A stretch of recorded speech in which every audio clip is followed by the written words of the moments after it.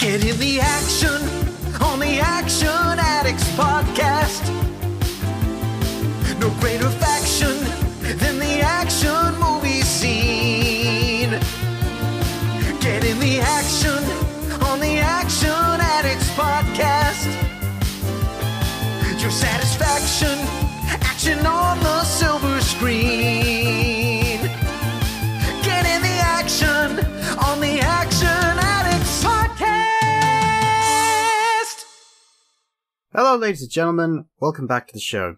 Today we're going to be talking about the 2021 release Hydra, and I paused ever so briefly there because the release date of this film is not consistent depending on what region of the world that you're in.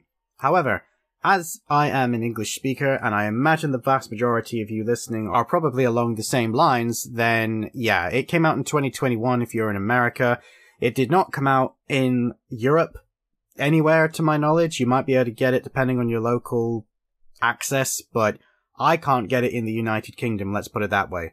I was able to review this film thanks to the power of the VPN and Hydra, which you'll hear me and Mike discuss briefly in the chat, which, yes, this episode brings Mike back from the Spider-Man episode, and a lot of people seem to really like that episode, so Mike came back very, very quickly. We actually recorded this episode in the same week we recorded the Spider-Man episode, because we just had a great time talking Spider-Man, and it was actually his suggestion that I check out Hydra. This film originally came out in 2019 in Japan.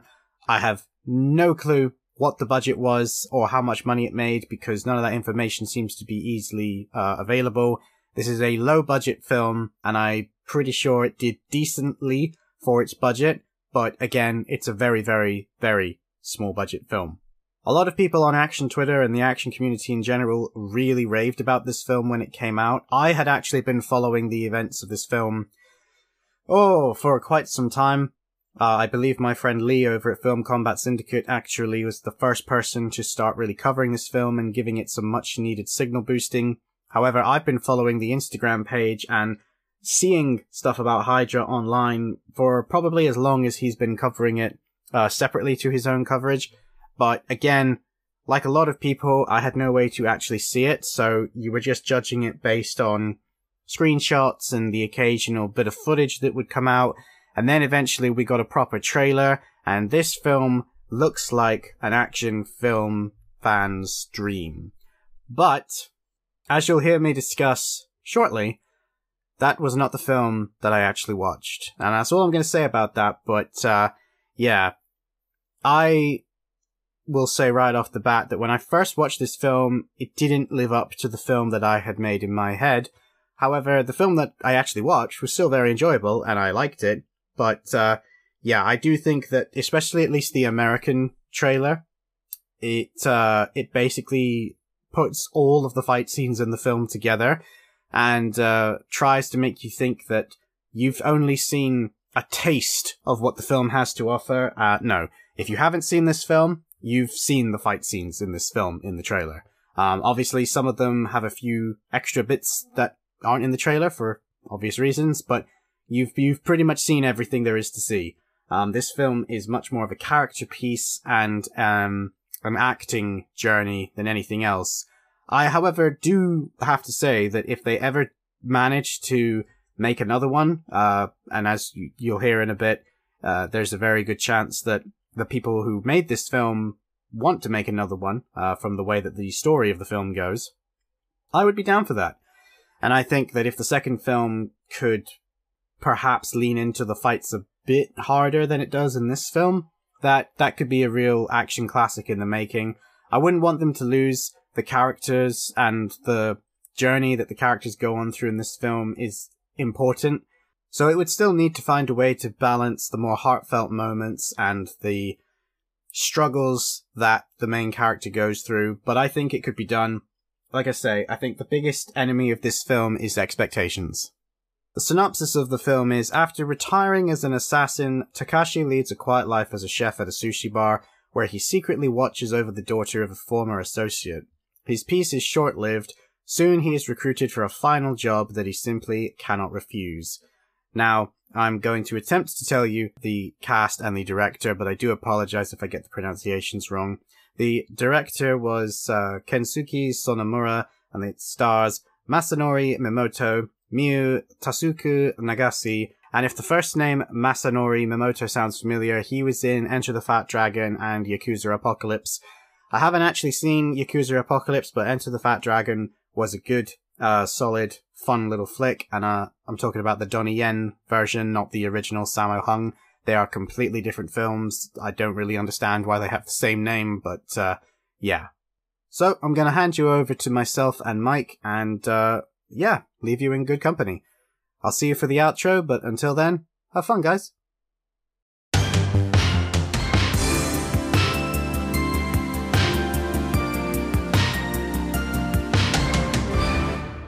So, please welcome back for the second time, Mike Scott. I don't need to give him an introduction again, because this will likely have come out not long after he's just been on the show, because he was nice enough to come back and do 2 appearances pretty close together, because he knows that I need all the help I can get. So thank you, Mike, for coming back. No problem, man. Happy to do it. It's always important when you're starting out a podcast to just try and, if there's one thing I know, when you start a podcast, you got to lean on your friends initially, because you need those initial guests to kind of get those first episodes done. And so you got to just call in favors. You're just calling your friends and going, hey, come be on my podcast. I need an episode. So I'm happy to do it, man. And I will just stress that I wanted Mike to come anyway. The fact that he is also my friend, it just happens to be a happy coincidence. So today we're going to be, as I already said earlier, talking about Hydra. And I think we might be coming at this from 2 different perspectives, because I watched Hydra for the very first time. I'd never seen this film before. And Mike, you've seen this film before, I take it, when it first came out? Yeah, when it first dropped. In the US, it was... it's actually an older movie. It was released initially in 2019, but it didn't get a U.S. distribution until 2021, and it went straight to Hydra here in the U.S., which is Welgo's streaming service. And so the day it dropped, I basically had a bunch of people in my DMs being like, "You got to watch Hydra, man!"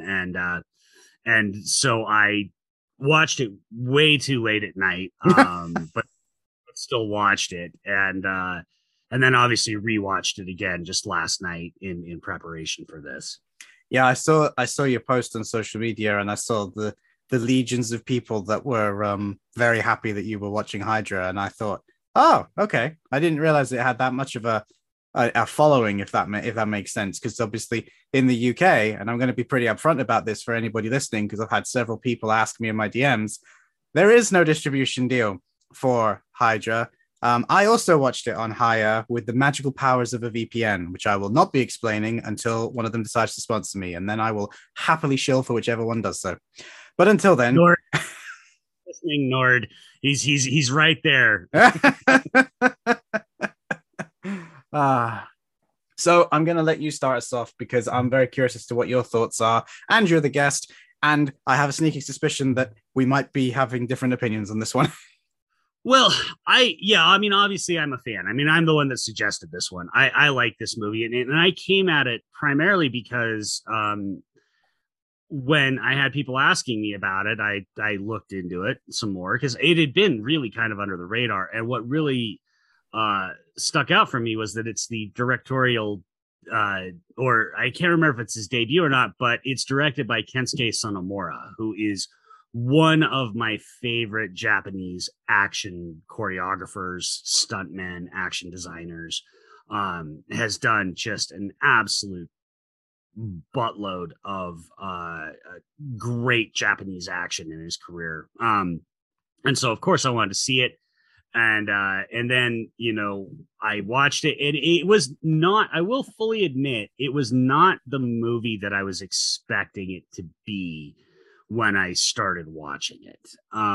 Because it definitely doesn't have, it is not wall-to-wall action. I mean, it's almost this weird, quirky indie coffee shop comedy drama, and then like this martial arts Yakuza movie breaks out, and so it is a bit strange. I can understand why for some people it might not be exactly what they want or what they were expecting. But the thing that ultimately, and like I said, when I first watched it, I was watching it way too late at night. It was like maybe 2 a.m. when I was watching this thing.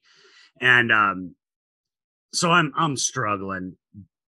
But then we get to the two fights, and obviously we'll talk about those. There's two fights that sort of make up the end of the movie, and in particular, the last fight. Yeah. And I immediately bolted up out of my chair thinking, I've never seen a fight like this in a movie before. And I'll break down, we can break down why, but all of a sudden that like re-characterized everything for me. And then watching it again last night, knowing what the movie is, I loved it last night because I was able to actually revel in the little witty banter and stuff that's going on in the restaurant, and our boy, Common Rider Beast being this lovelorn sort of douchey waiter, but that's actually a good guy and stuff like that. So I really enjoyed it. Last night is where it kicked over to me actually really loving the movie. So I would suggest, Scott, that since you're saying you think we're going to have different opinions on this, which is fine, maybe give it a month and then give it kind of another watch. Because the other really great thing about Hydra, and I wish more movies were like this, it's 77 minutes. I mean, it is in and out in like absolutely no time. I definitely appreciated the fact that it was only 77 minutes. To be clear, my thoughts on the film were kind of similar to something else I watched this week in that I enjoyed it, but I don't think it left me a bit confused and cold to begin with. And then I've thought about it since, and I do agree with you that I think that the ending of the film helps give the other scenes more meaning. I enjoyed the banter anyway, because I just like that sort of interaction between characters. That's how I am in real life. So whenever there's characters that have that sort of a relationship, I always find them more relatable and more realistic for me. I know not everybody is like that. I did have to chuckle because, Kamen Rider. And also, I briefly got excited because and I don't ask me to tell you what his name is because I can't remember. But the guy that was working in the laundromat that was giving out like the missions of who needed to go, when he first came on screen, I was like, Kamen Rider Decade, is that you? And then he took his glasses off and I'm like, oh no, it's not you. But for that brief second, I was like, how many riders are in this thing?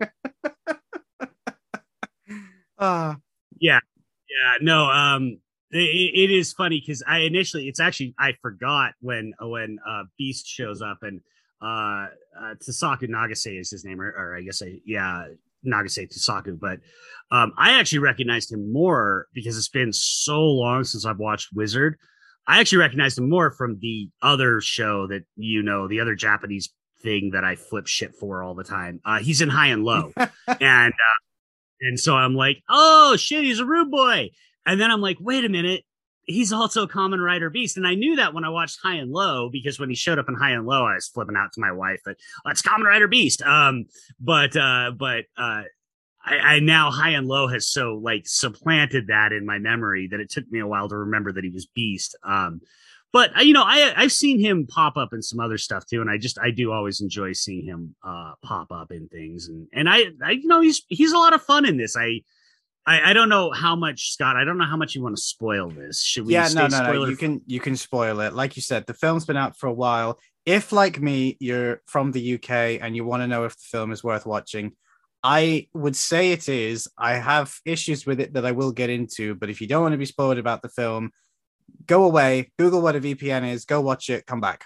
I love at the end when he's like reformed and he's saying, I'm trying to be more like Takashi. I thought he had a nice little arc in this movie for not having too much to do. I thought he had a nice little arc in the movie. I thought he was just going to be one of those typical, sort of creepy leches that you see very often in Japanese cinema and anime. Yes. And no, and instead he had a nice little arc that I thought that kind of made me happy. So, and again, that was a lot of stuff that I didn't get the first time I watched it, because it was so late. And also I found it the first time I watched it, I found it thoroughly confusing because I was sort of already in a delirium and there's a lot of moving parts. And this is one of those movies that is so lean and so spare that it explains everything, but it certainly doesn't hold your hand explaining everything. And this time being awake and watching it at a reasonable hour, I was like, oh, right, okay, all this all makes more sense to me now. Yeah, top tip to take away from the action addicts is be awake when you watch your films. You'll understand them a lot more. It sounds simple, but you'd be amazed how many people don't do it. Well, and especially because sometimes, you're going to be in this boat now that you're starting this podcast. Sometimes you just have to watch movies. If you're like me, I certainly would never call myself a critic, but I do occasionally write for websites and I obviously have podcasts. And sometimes you just have to watch a movie and you don't necessarily get the luxury of like watching it in the optimal circumstances. You just kind of have to watch it when you can. And that's not always fair to the movie. Like when I do a proper review, I really do try and make sure that I'm watching it in the most ideal circumstances, as opposed to the studios who give me terrible screeners that are the least optimal circumstances to watch a movie. But yes, I did not first watch Hydra under anything remotely resembling optimal circumstances. See, it's funny because I remember finding out about Hydra before it had a US distribution, and I'm pretty confident that it was because of our friend Lee over at Film Combat Syndicate. I'm pretty sure he was promoting the hell out of it pre it getting any kind of a deal. And I remember following them on Instagram, seeing the footage and being very excited. And then I think the biggest problem, and again, it's not the film's fault, and it's not a case of it wasn't what I wanted, because what I got, I actually quite enjoyed. Its biggest problem is its trailer. And this is because a few of the things I'm going to say all come under the same umbrella. And it starts with the trailer, which is that the trailer was cut and edited in such a way to make you think that you were watching a low budget martial arts film, that the second the story is, here's the setup, but really you're here to watch these ridiculously quick fights. It's like, this is like, the next Broken Path, maybe. And of course, then you realize, no, if you've seen the trailer, you've seen the fight scenes that are in this film, because I can count them on two fingers. They're the two you've already mentioned. Well, that's it. But I think, like you said, because the rest of the film is quite endearing and the characters are so well thought out and fleshed out, that it feels more like, to go back to what you're saying about an anime, this is more like a slice of life anime that then at the very end crosses over with a completely different type of anime, completely different show, completely different film. And you just kind of get to go into that world for all of maybe 10 minutes. And then you're like, right, now we're going back to the cafe and we're going to pretend like that didn't happen, because that's the whole point of his character. But it really did remind me of direct-to-DVD films that used to be dime a dozen, for want of a better phrase, in the late 2000s, early 2010s, where the trailers would stuff it full of all of the best bits, regardless if it was representative of the final film or not. And then the actual film would not live up to the trailer, even though they were good films. And then, in my opinion, that led to a snowball effect of a lot of these direct-to-DVD folks that work on these films not getting rehired, because they're like, well, your films don't make any money, but you're misrepresenting the film. And there were so many things that I picked up on that made me think this really feels like that it is a film from that era, because some of the panning shots over the city really felt like it was just B-roll footage that somebody else had shot, and then they, put on their film afterwards. A lot of the sound effects had that really weird droning melodramatic music that's like, is this music or is this just someone holding a key on a keyboard? But again, it was only when they were transitioning between scenes, because it was a case of you could almost hear a voice in the background going, please don't notice that we can't afford to do these scene changes. We're actually shooting all of this in the same two locations, but shh. But that's not a negative. I really like the fact that they were smart enough to write a script that was self-contained to only a handful of locations, but it almost felt like there was a producer going, we need to make it bigger to get people's interest. And I think you're absolutely right in that, no, they didn't need to. The fights that they had were really well done, and we'll talk about them in a minute. But also, if it had all just taken place inside that cafe, apart from the fight sequences, I wouldn't have cared. I didn't need to go to his apartment. I didn't need to go outside and pretend like we're going across cities. You know what I mean? Yeah, no, it is always, and that is the thing for people. If you haven't seen it, I mean, this movie was made, I don't know what the actual budget was, but it was it was $1.50 a dozen pizzas and a case of beer, is what, because everybody in this movie for the most part is part of Sonomura's team. They've worked with him before. Miyamoto Masanori, the main character Takashi, he's been a long time stunt and action guy in Japan. He's worked with Sonomura before, and so a lot of this was them just deciding they wanted to get together and make a movie. And I that's me, Scott. I love DTD. I love indie action. I mean, I love that, and I know you do too. And so I do appreciate it, but there is a thing there that yeah, when you've got a trailer that's trying to make a movie that is a bunch of friends, over 2 weeks, living on pizza and beer and doing, choreography and stuff like that, you try and make that look like a John Wick movie. That does set your potential audience up, I think, for a bit of a letdown.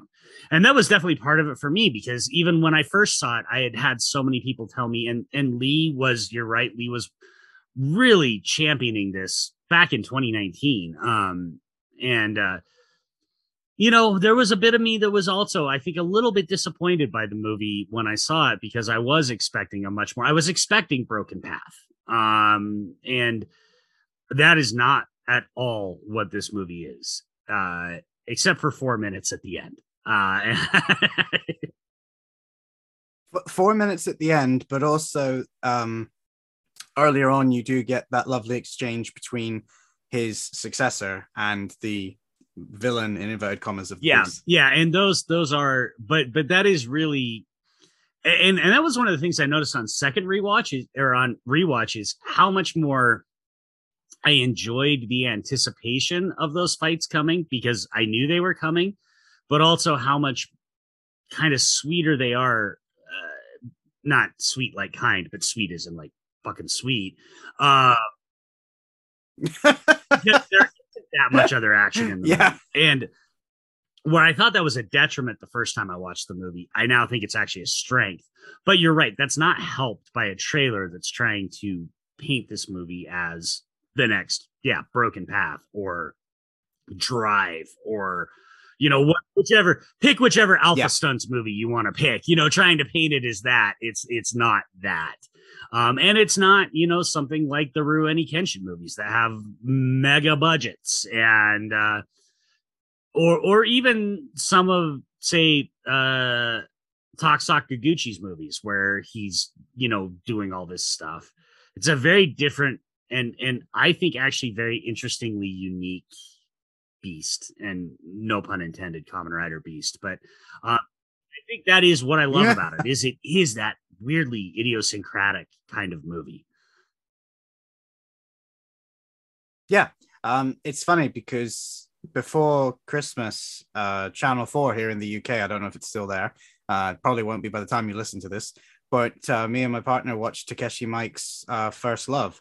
And considering that Hydra is kind of like the first film that I've watched since then of the same sort of genre, it's kind of interesting how much I've found some similarities. Yes, First Love had quite clearly a bigger budget and had a few more action sequences, but I also think it suffered from the exact same problem of a trailer that tried to make it look way more stylish than it actually was.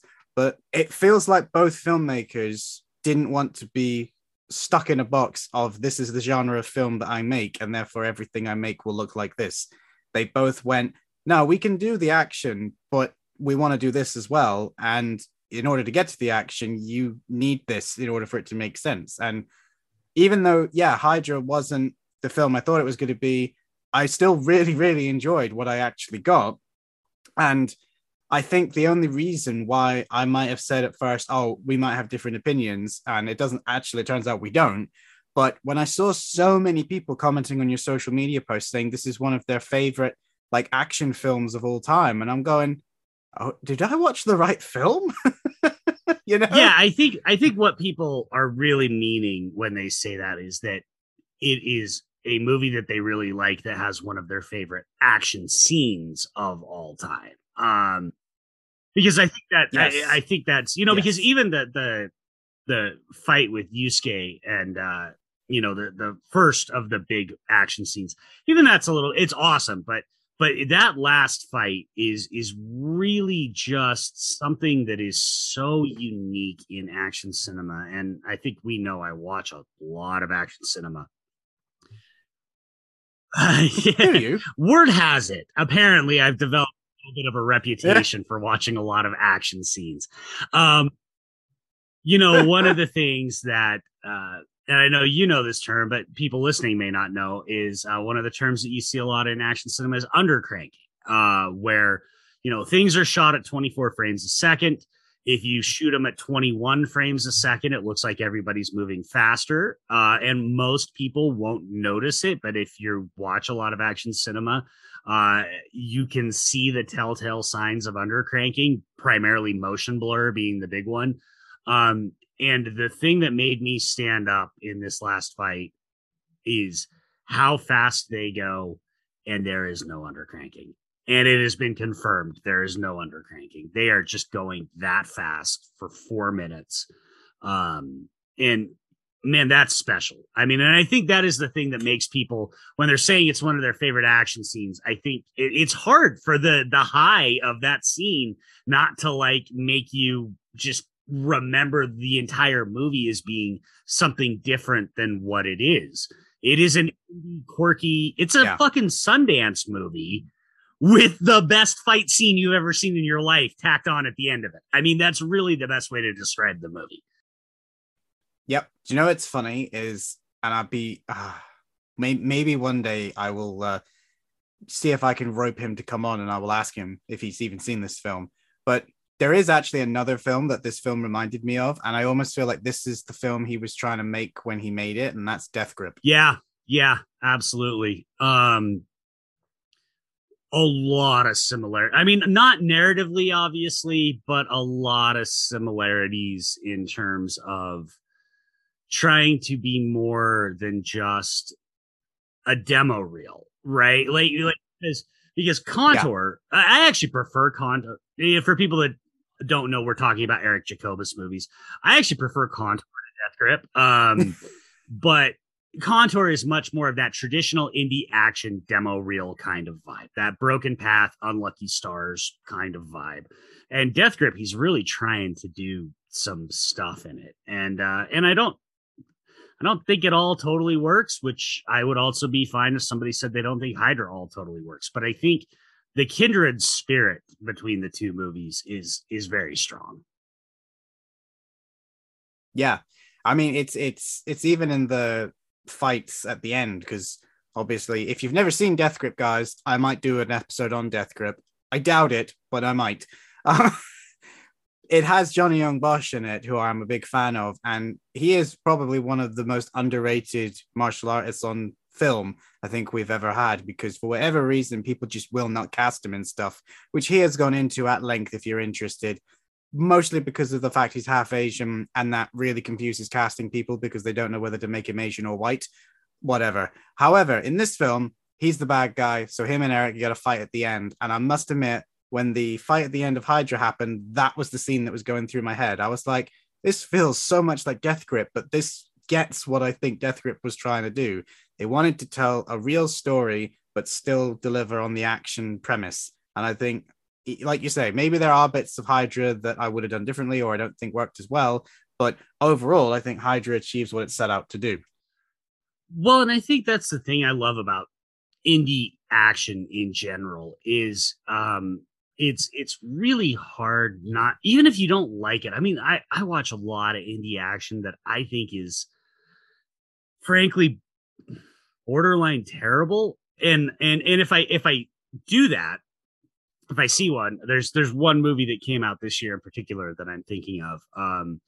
I don't talk about it. I don't even bring it up because I still always so admire the spirit of you and the lads going out and setting up some cameras and trying to literally kill one another for however long your filming schedule is. And it's hard. I don't want to shit on that. I'd much rather shit on something like Mortal Kombat that had the budget and the talent and the money to know better. It can take it. I'm not gonna pick on. I said I wasn't gonna say it, but just for people, I'm not gonna pick on Alex Chung's contracts. Even though I thought that movie was, for me, not great. It did not work. I thought it was very amateurish. But Alex Chung has done terrific stuff. He's a terrific stuntman. He's a terrific martial artist, and he made a movie. He went out there and he did the thing. So I did do a podcast on it. I didn't tweet about it. I tweeted that I was watching it, and I tweeted nothing else about it. And in fairness, I bought it. The only way I could see it was to buy it on Vudu, and I bought it. So whether I liked it or not, Alex Chung got my money. But the thing for me is all these indie action, low budget action movies are messy. They're never going to be perfect. What you have to do is look at it and go, does it achieve what it sets out to achieve? Does it try and do something different? Does it try and do something interesting? And does it ultimately entertain us? And I think Hydra ticks all those boxes. At least it does for me. Yeah, I mean, I will quite happily say, to give a comparison before we start sounding like we're going off the deep end again, because we're not. This is all relevant to Hydra, people. I own Unlucky Stars on Blu-ray. I ordered it when they did that limited run, but I also have the original Vimeo release that they did. That was video on demand. I still have that file because I downloaded it, because that's what you did once upon a time. Filmmakers started to release this stuff on Vimeo, and then that went away, but I still had my copy. And then they brought it back because of issues with licensing that is too complicated to get into, but they did a director's cut version of it. So I bought that version as well. So I've bought Unlucky Stars 3 times and have like 3 different versions of it. And if Hydra ever figures out a way to release in the UK, I will happily buy it again on Blu-ray, and a copy that works in my country. I must stress, people of the internet, because telling me it's out on Blu-ray is of no use to me. It doesn't play in my region. But I agree with you. I think Hydra is worth watching, and I think we can get into it a bit more now because I feel like we've danced around it for a while. But let's start with the fights and then retroactively go back to the non-action, because I think, like you said, the fights were the main selling point. So let's just talk about that to start off. Sonomura, Masanori, they've worked together for years. They brought their team essentially. But for people that haven't seen it yet, the entire thing about the fights is, first of all, they're, like we talked about, they're at full speed, essentially. But they're also very tactical, very down and dirty. There's a lot of defensive movements in it, a lot of redirecting punches and things away, not like this very stylish, nobody in this movie throws a roundhouse kick. Nobody in this movie is doing big haymakers and stuff like that. It's a lot of really in close, a lot of really back and forth, hand to hand kind of stuff. But a lot of it is about directing away. Somebody's coming at you. You're not doing these Shaw Brothers, these old school Shaw Brothers kind of, and people, it's not video, so people can't see, but I'm doing the, like, where you do the, and they're all doing elaborate blocks and stuff like that. It's much more fluid, and it's much more about redirecting the person so that you can open up, and, sort of a point of attack. And I'm not a martial artist. I have practiced it off and on at points in my life. I know literally enough to get myself killed in a fight. So I would never call myself a martial artist. But of the stuff that I have practiced, that's a much more realistic way of filming a fight, because that's really what you are trying to do. You're not going to do these elaborate blocks and stuff like that, especially if you're talking stuff like, sort of some of your newer hybrid martial arts, where they blend things like Kali and jujitsu and Jeet Kune Do together and stuff like that. Yep. And so I really thought that the choreography here, if you can even call it choreography, I mean, I'm sure it's choreographed, but it feels so authentic that you're literally like, did Sonomura just tell these guys, like, just try and kill one another for 4 minutes? I mean, that's really the best compliment you can give to a fight scene, right? Is it looks like they're not, that it, the best choreography doesn't look choreographed. And this movie absolutely nails that. Yes, I can remember having a conversation that over years turned into an argument with my granddad about whether or not fight scenes that Jackie did were choreographed, because he read somewhere in a magazine that they weren't, and that the people doing the fights just basically said, Jackie, go fight those guys, and it was all done live. And I'm like, no. And it's true of every fight scene ever made. Yes, there are fight scenes that are made on the fly and built one move after another, but most of the time that's not how it's done. And like you said, I think that the fact that these look like actual fights done by superhumans, I will add, because no one in their real minds has the stamina that these guys do when they're going at it in a fight, especially if, like the majority of us, you're not at the peak of physical human condition. You are not going for 4.5 minutes like they do, and that's why it's so enjoyable. I'm not a master, so to speak, but I have practiced Krav Maga for a while, and that funnily enough, that joint system you just mentioned is something I'm actually hoping to start next year, with pretty much those styles minus the Kali, irritatingly. But I loved the choreography, and more importantly, I loved their execution. There were a lot of moments where I felt like if there had been lesser performers, it ran the risk of appearing like they weren't really hitting each other when they were doing body blows. And obviously there were points where they used knives, and one of them had a screwdriver, and all of that just reminded me of real life altercations from where I grew up, where you weren't going to have these fancy over the top knives, but people had screwdrivers, and it just made it feel very gritty in a way that I really enjoyed.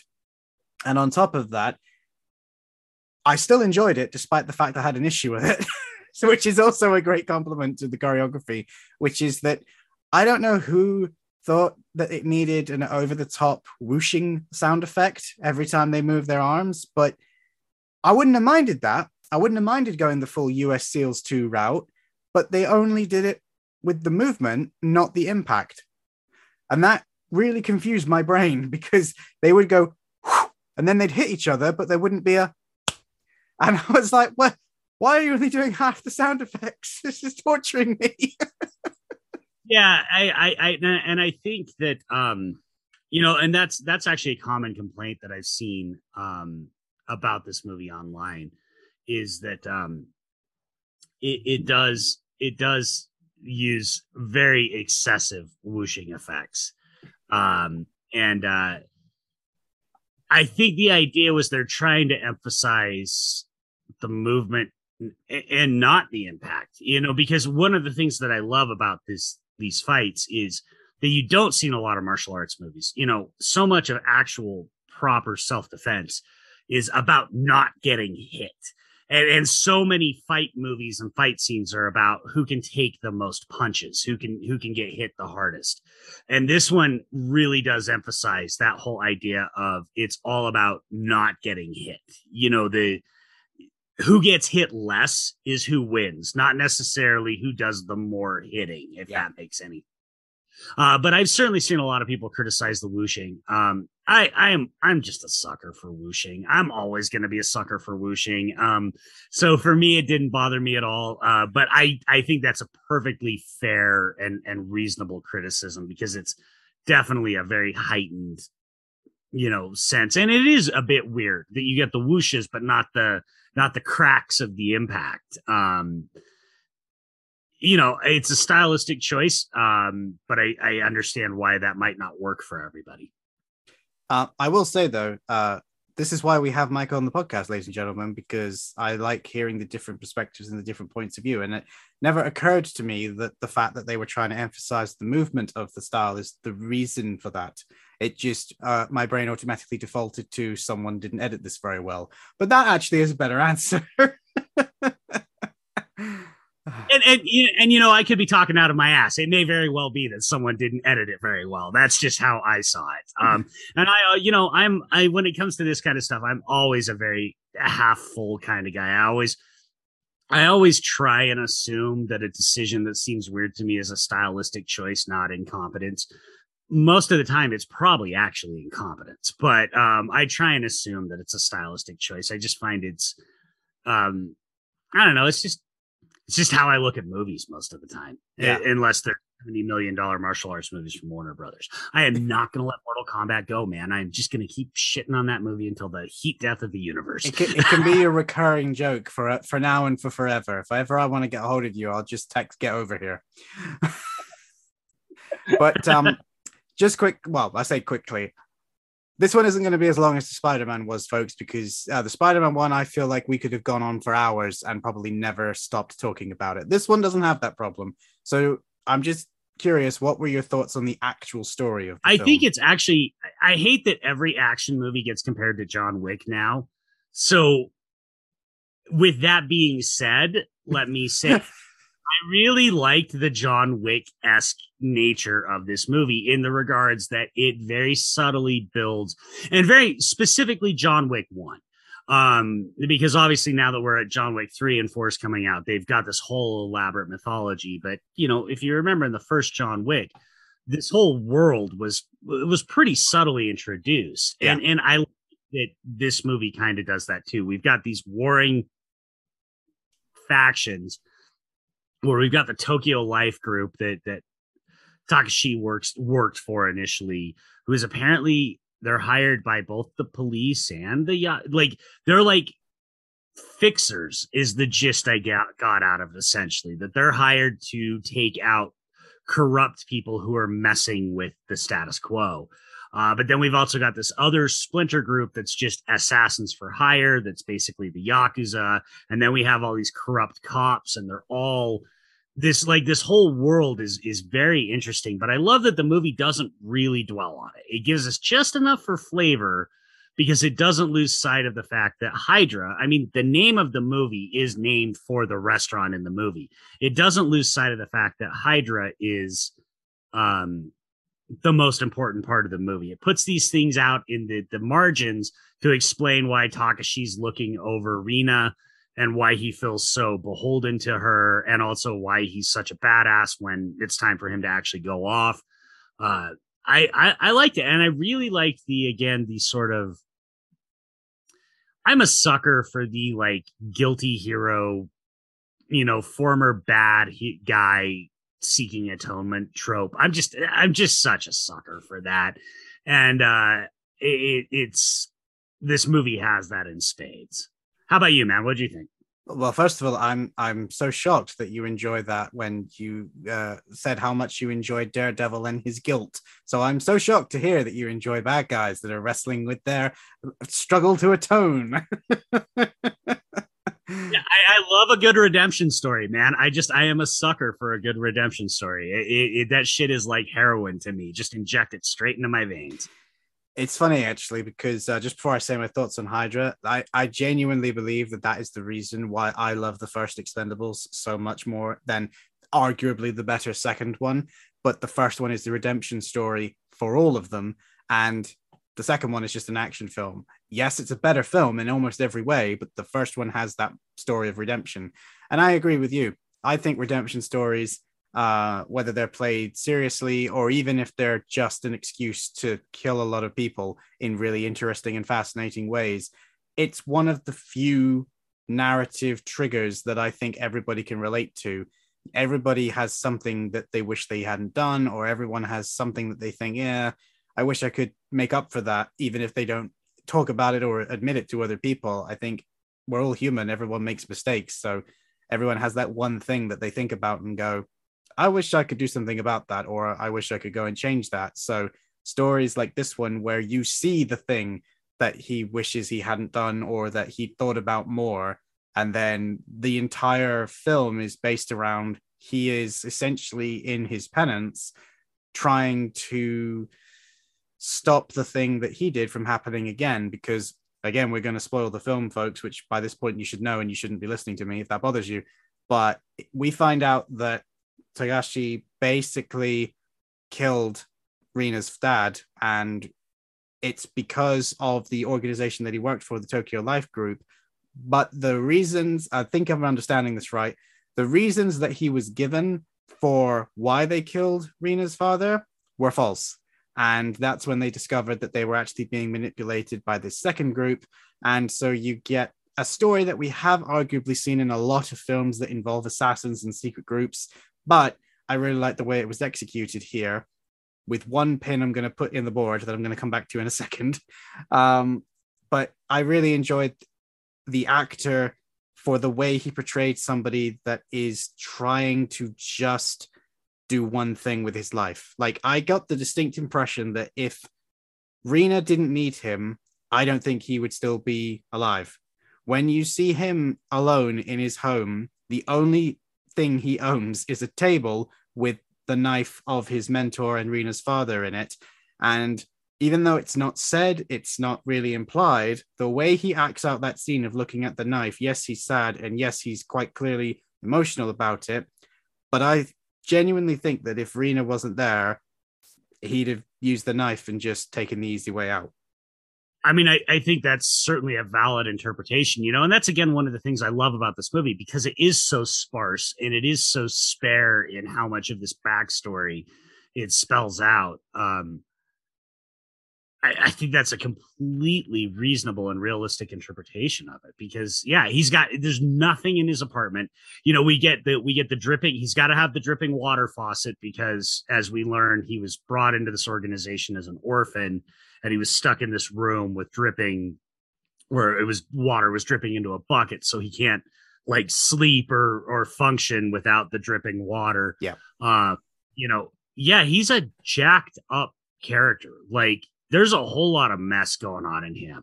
And that's, it didn't hit for me the first time, but I really loved the end this time when he comes in and Kamen Rider Beast is trying to be more like Takashi, and you see him, he just gets the faintest smile, and they're all like, did Takashi smile? I didn't think he could even do that. I found that really heartwarming this time. For me. Again, he's this mess he's an absolute mess. He's a broken human being. So I'm with you. It's, Rina paying his debt and protecting Rina is what gives him purpose. But he ends the movie feeling a bit more like part of a family than just a protector. And again, that's also the shit, the chosen family, the found family kind of thing. You give me a redemption arc with found family, like just both veins, just light me up. I will go out rock star style on that kind of arc in a movie. Yeah. So what you're basically saying is that when you come back for the third time, we're talking about Unleashed. Have you listened to my episode on Unleashed? I have. I will talk for hours about it. Yep, absolutely. And that is kind of maybe the platonic ideal of sort of that stuff, right? Yeah. But my pin, there is one part of this film, story-wise, that just confused me, and I looked at a few comments, and so many people seem to be in the same boat as I, which is that the person that manipulated the life group was seemingly killed by Takashi, our main character, and then it's revealed that no, he's alive and he's the head of this other group that spun off and now just basically become assassins for hire. That never really gets explained or addressed, and then he just essentially runs off into the sunset going, ha ha ha ha, you'll never catch me, twirling his mustache, and then that's it. There's no explanation. And I saw so many comments of people like, WTF? And someone actually put, was that like hoping that it will get a second film, and that's what it was, like, sequel bait? But I don't know, it just felt so out of place. Like, you really didn't need that moment. just the revelation that he was still alive, just seeing the ring on his finger, that was kind of like oh, okay. But then to actually get that whole sequence where they have this weird mini confrontation, he shoots someone, he dodges a bullet out of nowhere, I will add, just completely destroying the realism of the film that we both said we liked, and then just leaves. It's like yeah, I mean that's the false note in the movie. It's sequel bait. I mean, I don't think there's any other way you can describe it. It's straight up sequel bait. I think if you're trying to, if somebody's trying to come up with some other explanation for it, you're trying too hard. I think it's simply a matter of them just trying to establish some sequel bait. I think it feels weird too. It's not the part of the movie that I think works great. It's fine. It's relatively, like everything in the movie, it's relatively short. So it doesn't, for me, it doesn't really super detract from the overall movie, but I got nothing. I got nothing to counter everything you just said. I agree with what you just said completely. Yeah, like I said, it didn't ruin the film for me, but I was kind of just sat there like, what just happened? I feel like we just went into a completely different film. Yeah, it's mega weird. Yeah. It's mega weird. Because, yeah, it just, again, I do think the John Wick comparison is fair here. That Sonomura is clearly he wants to build, he's got more ideas for this world that Hydra takes place in. This isn't a self-contained movie. He's got more ideas. And so I think part of that was maybe his imagination, his grandiose plans for what the Hydra universe could look like might have gotten the better of him or something, because I definitely do think that doesn't help the movie, that whole confrontation. And if I'm not mistaken, the other guy is actually Kensuke Sonomura. It doesn't work, and it kind of bogs down the climax of the movie a little bit, I think. So not great, don't love it. Would be fine if it wasn't in there, and then we'd even get it. But there is also part of this that I do wonder. I just thought of this. Movies have to be a certain length for theatrical distribution. And so I'm also wondering if maybe even they thought, again, trying to be optimistic here, they were like, well, this isn't going to necessarily work, but if we cut it out, we're dropping below feature cinematic length. We need to leave this stuff in because we're not going to hit 77. I think it's got to be at least 77 or 78 minutes for a movie to be considered. Don't quote me on that number, but for a movie to be considered a feature, at least in US distribution. And, so it might be one of those things where they're kind of like, well, because we get those whole opening credits too of the cleaner just driving, and it's great. We got a great synthwave beat to it and stuff, and it's very cool and neon. It looks a lot like Drive, but it's also completely unnecessary because it doesn't advance the narrative in any particular form.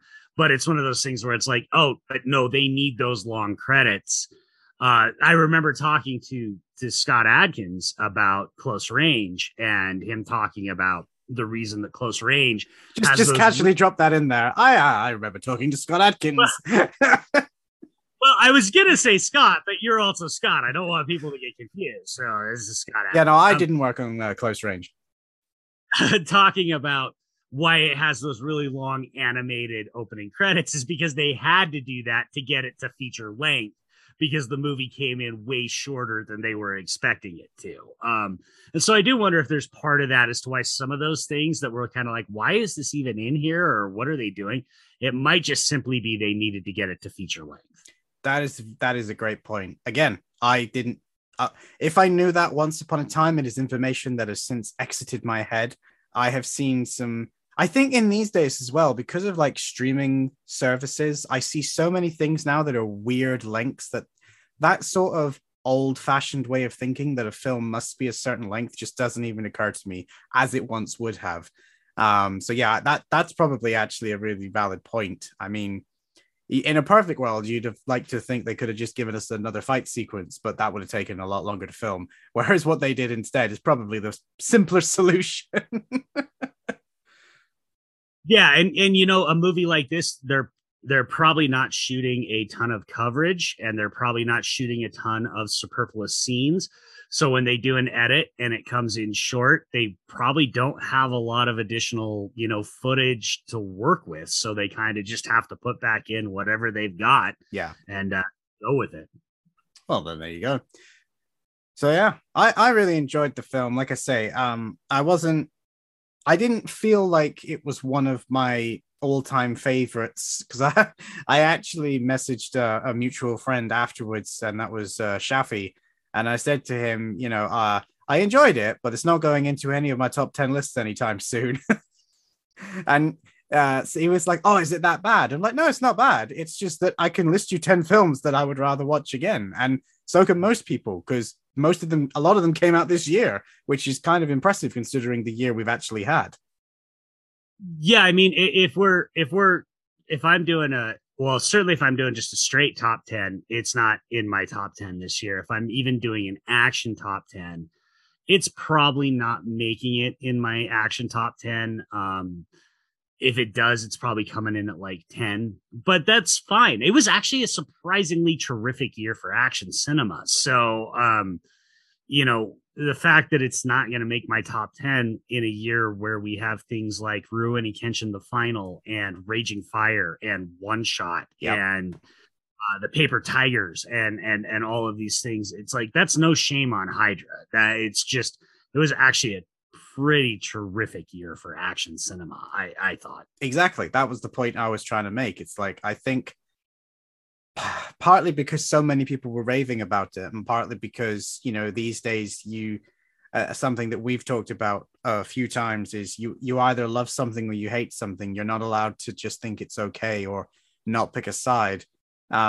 Everybody wants to know like where you rank something or what you think of something, and it's like, it was okay. Like, I enjoyed it. I'm never going to put it in any of my top action films, but I would still recommend people go and watch it. But just know that going into it, you're more watching a character piece on this person dealing with their issues and their demons and how they work through it. And at some point while they're working through it, one of the ways they deal with it is by punching someone repeatedly until they're dead. And I liked that bit, but it wasn't the main focus of the film. Well, and I just really wish we would accept, and I feel like this is a relatively new phenomenon, but maybe it's not. I really wish we would just accept that most movies are fine, right? Like, most movies are varying degrees of fine. They're good fine or bad fine, but they're fine. And Hydra is good fine. It's good even. But yeah, not every movie needs to be your favorite movie of all time. And I'm a very enthusiastic movie watcher. When I love a movie, I tend to love it with my whole heart, but I know that that's just me. I don't expect other people to necessarily go along with that. Like, if somebody told me No Way Home was fine, they liked it, great. That's awesome. That's good for you. I'm glad you did, and if you didn't like it, okay, we're going to disagree, but that's also cool. But like, yeah, not everything has to, we always act like every damn movie now is a referendum on the state of cinema or something. and to do that with something like Hydra, that again is a movie that was made for like $1.50, some pizzas, and a 12-pack of beer, is really an unfair weight for people to be putting on the movie. It's a little indie drama with a couple of incredibly game-changing kick-ass action scenes. And that's all I think the movie sets out to be. Anything else that people want to elevate it to, that's on them. That's not the movie. Yep. 100% agree. So go on. Sorry, go ahead. No, go ahead. I was just gonna say, but I still think from both of us, it's a recommendation. People should check it out. It's worth watching, but I agree with you. Know what you're getting into. Know what the movie that you're about to watch actually is. And it is definitely not the movie that you're expecting based on the trailer. I think it just before we wrap up, because I think we're about done, this actually speaks to a problem that I've noticed since I've started rating a lot of films on Letterboxd, which I'm actually think it was you that was introduced me to that platform, and then I didn't use it for a while, and then I've just started, because the biggest help with that is that I can remember what I've seen, because Jesus, the amount of films I forget.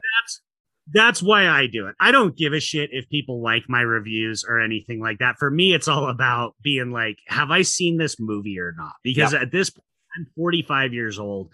I've watched a lot of goddamn movies in my life. I cannot remember them all anymore. I used to have a mind like a steel trap. Not only can I tell you every movie I've seen, I can tell you when and where I saw it.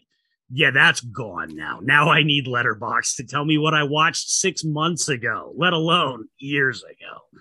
Yeah, but I also think some of that is due to the fact that because of the way the last 2 years have been, people's consumption of media is far higher than it's ever been. Streaming platforms have everything available. You know, today, for example, at the time of recording, it is the 31st of December. Cobra Kai Season 4 just came out, and I already have seen people tell me that they've seen the entire thing. It just came out today. Even if I could do that, which I couldn't, I still wouldn't, because I don't want to burn through it in one day. But that is the world we live in now. Everyone, the second something is out, you must watch it. You must have thoughts on it. And which side of the fence do you sit on? Did you like it or did you hate it? And that's going to decide going forward who is going to interact with you online. And that's one of the reasons why, until I started interacting with Action Twitter, I very rarely posted what I thought of films and TV online, because I know for a fact that some of my opinions will not go down well with people, and other opinions that I think are completely harmless will still find somebody that doesn't like it. And that happened to some friends of ours quite recently, where they managed to tweet something out at no one, but someone found it, sent it to the people they knew wouldn't like it, and then brought them all in to have a go at them. Yeah, it happens. You know, Twitter has become a just absolutely terrifying app for me to use, just for that very reason. I find myself prefacing almost everything that I say, you know, because you just never know when somebody is going to call down a dog pile on you. And so many of our friends have had that happen to them, where they've just walked into, you know, something where they make one statement about, you know, whatever, some group, say Snyder Bros, notorious for this, right? They make one statement about them, or they make a statement like right now, currently on Twitter, the thing is, don't look up. And Adam, like, people are harassing, dogpiling people over a fucking Adam McKay movie. Are you kidding me right now with this shit? The guy that made Talladega Nights has stans who will harass people. Okay, but the app, you know, that's a feature, not a bug in Twitter. They want that. That's what they want. And also, sorry, I don't think it's necessarily that he has stans. I think it's that the people that are saying these things have haters. And I don't mean the word haters as in like a really simple thing. What I mean is that there are people out there that are deliberately disagreeing with them because they are saying something. It doesn't matter what that person's opinion is. Whatever they say, these people will disagree with it. They have come to the party with a Google and a knife and a fork to go, right, what have this person said? Cool, let me Google it. What's the opposite opinion? Excellent. This is what I think. And they just regurgitate whatever the opposite is, because I have seen that with so many topics, and it's so difficult now to have any kind of nuanced conversation, because I see it from both sides of the fence, where unless you're on their side of the fence, they're not interested. Doesn't matter what your opinion is. It's just, no, shut down, get out of here. And that's a totally different topic for a different podcast, but one I will happily rant about anywhere, but not here. However, gotta go very off topic there. The reason why I brought it up is because Hydra is a tiny indie film, and if I was to put a review in stars on Letterboxd, which I've just this second realized as I'm speaking I haven't done, but when I do, I know that some people are going to be like, why did you rate that higher than, say, Shang-Chi? For sake of argument, that's just what's the first thing that popped into my head. And it's like, well, because Shang-Chi was a multi-million-dollar movie by one of the biggest corporations on the planet. I expect higher standards of it. Because I rate a film 4 or 5 stars, which I will often do, and they're these tiny indie films, it's because the fact that they exist in of itself is an achievement. Shang-Chi is not an achievement. It's Phase 4 Marvel. It's like a cookie cutter standard now. It's all polyester wrapped and ready to go out the box. The fact that it does some other stuff that allegedly is, groundbreaking, so I'm told, is irrelevant. The actual format and the template is there ready for them to go, as was the money. It's not as impressive when they do it, and usually do it worse. Thank you. Yes, 100%. I have always argued we should grade movies on a curve. Degree of difficulty matters. Something like Hydra, even existing, you said it perfectly, is a fucking miracle, right? And so if you look at the way I rate DTV and indie action, it is way out of scale with the way I rate a lot of studio product. Because for that very reason, if I can watch a movie that was made for $1.50 and it entertains me, and it manages to entertain me more than any of the studio martial arts movies that we got this year, yeah, I'm giving that thing 4 stars, right? Like, 100% I'm giving that. I'm not a professional critic. I'm not getting paid for this shit. I'm going to rate it based on, all of my Letterboxd reviews are all just my gut feelings about how I feel about the movie. I tend to not rate too much stuff sort of in that squishy middle because it's a gut feeling. If I really like a movie, I really like it. And if I don't like a movie, I really don't like it. And they're mostly for me to remind myself when I go back and I'm scrolling through my diary, if I see I rated something like the Castle Freak remake 0.5 star, it's just a reminder in case somebody starts talking to me about it, and they're saying that they really liked it. I'm not going to disagree with them. That's their prerogative. But if I'm like, oh, well, maybe I should revisit that. And then I go and see I rated it 0.5 star and I go, no, I fucking hated this thing. And I don't want to rewatch it again. So I'm not going to, but like Hydra, I actually bumped my Hydra rating up. I had rated it, I think either 3 or 3.5 stars after first watch. And after last night, I bumped it up to 4 because I got 4 stars worth of enjoyment out of watching it the second time. And I do that a lot. I go back and I adjust my ratings up and down depending on how I'm feeling at the time when I watch the movie. Yeah. Some movies get better on rewatches, some get worse. You're not set in stone. Again, we're not professionals. We're not getting paid for this. No. But some treat us like we are. Like I put out an opinion and some people treat me like I have any clout whatsoever. Like I run a friggin' podcast. Like I got no clout. Like I mean, I'm gonna Toby Maguire you there and be like, no, you got to work on that self-talk, bro. You definitely have a bit more clout than the average person who's making a podcast with a legit film director, another really good film critic that talks about films, and has previously had one of the biggest action stars feature on pretty much all of the podcasts he's made. So don't doubt yourself, man. You do have some clout. I'll give you that. I do. And I have developed over the last couple of years a bit of credibility, but ultimately it's still just my opinion. I didn't go to film school. I didn't go to journalism school. I mean, critics that people like to rail on, they've put the time and the work in to do this stuff. I'm just a guy that watches a lot of fucking Scott Adkins movies. Like I don't actually know anything. The thing is though, is I would rather listen, and we're really going off topic now, but we've started this, so we're going to finish it. I would rather listen to the opinion of someone that has watched a lot of Scott Adkins films and can tell me a lot about Scott Adkins films than a critic that has never seen a Scott Adkins films, does not know what a Scott Adkins is, but can tell me that the color palette of the film was exceptional and that the prose were wonderfully digested. And I felt refreshed watching the different techniques of the camera work as it panned blissfully over the sweat of the torso's body. It's like, I don't care about any of that, mate. Majority of people watching films don't. This is why there's such a big divide between us. It's the same argument I've had with people that have published books. I know so many authors that can put you in the world of the book that they have written within the first few pages, and 99% of people have never read them because they're not an established name. But the people that went to school to learn how to do this properly, they're sat right next to them, both watching the person that wrote 50 Shades of Grey make millions and signing their books.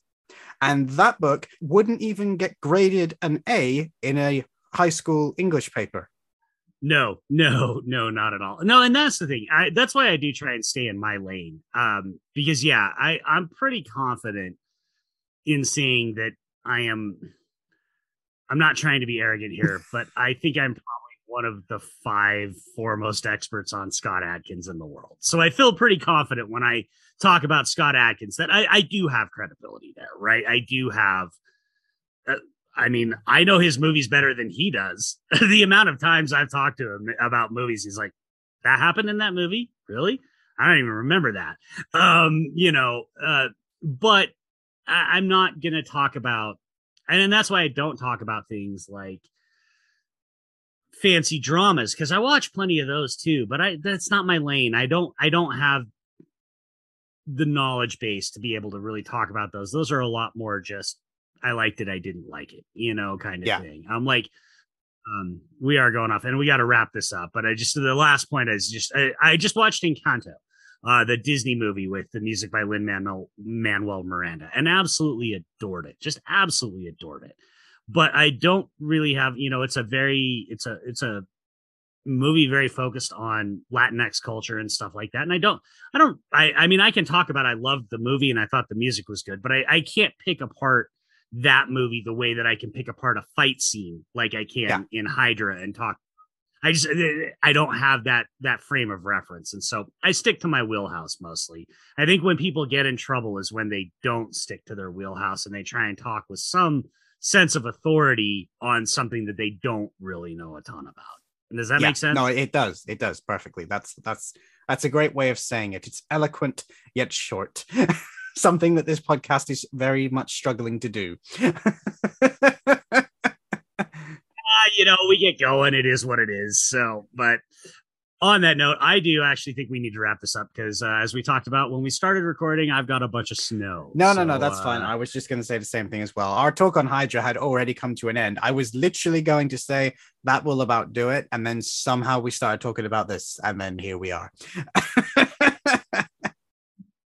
And we vowed when we talked the last time that we were not going to go longer than the length of the movie. And we are not as yet at the length of the movie, but we are getting real close. Okay, let's cut it right there then, folks. Thank you very much to Mike for joining me. It has been an absolute blast. I hope that you will return and don't get bored of coming back here. We will try and make podcasts that are under an hour, but I'm not making any promises. Yeah, and I'm not making any promises with me as a guest that you'll be able to uphold that either, because I tend to. But this has been a blast, Scott. Always. Anytime you want me back, just let me know. I'll be back. Thank you very much, Mike. See you later. Well, there you go, ladies and gentlemen. That was Hydra. Thank you very much to Mike for coming back so soon and being so enthusiastic of wanting to come and talk more films. I guarantee you that is not the last time you will hear him. He will 100% be back for more.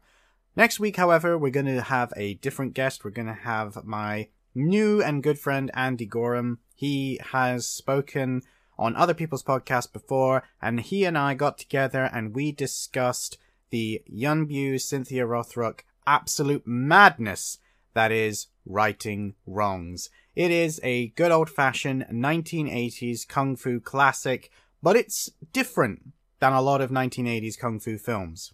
Righting Wrongs has a much darker tone, and it took me by surprise because it is the first time that I had actually been able to see the entire film from start to finish. I'd previously seen clips of it, and I think you guys are gonna thoroughly enjoy our discussion about it because, yeah, it is very different to a lot of the other classic Hong Kong action films that were coming out at the time, and I think it was a sign of things to come. It definitely feels like a precursor to darker films that you're going to get later on, to some of the more gun-fu heavy films. And, yeah, if you haven't seen it and you want to prepare, you know what we're going to watch, so I'll see you there. But until then, guys, thank you very much for getting into the action with me, Scott Wiley, on the Action Addicts podcast. And thank you very much once again to my friend Mike Scott for joining me. If you haven't checked out his podcast from the last time he was on, then what are you doing with yourself? Feel free to go do so. It's the Action for Everyone podcast, formerly known as the Adkins Undisputed podcast, and I have no doubt that you will enjoy his content if you've not given it a go before now. But that's going to be it from me, guys. See you in the next one. On the Action Addicts podcast.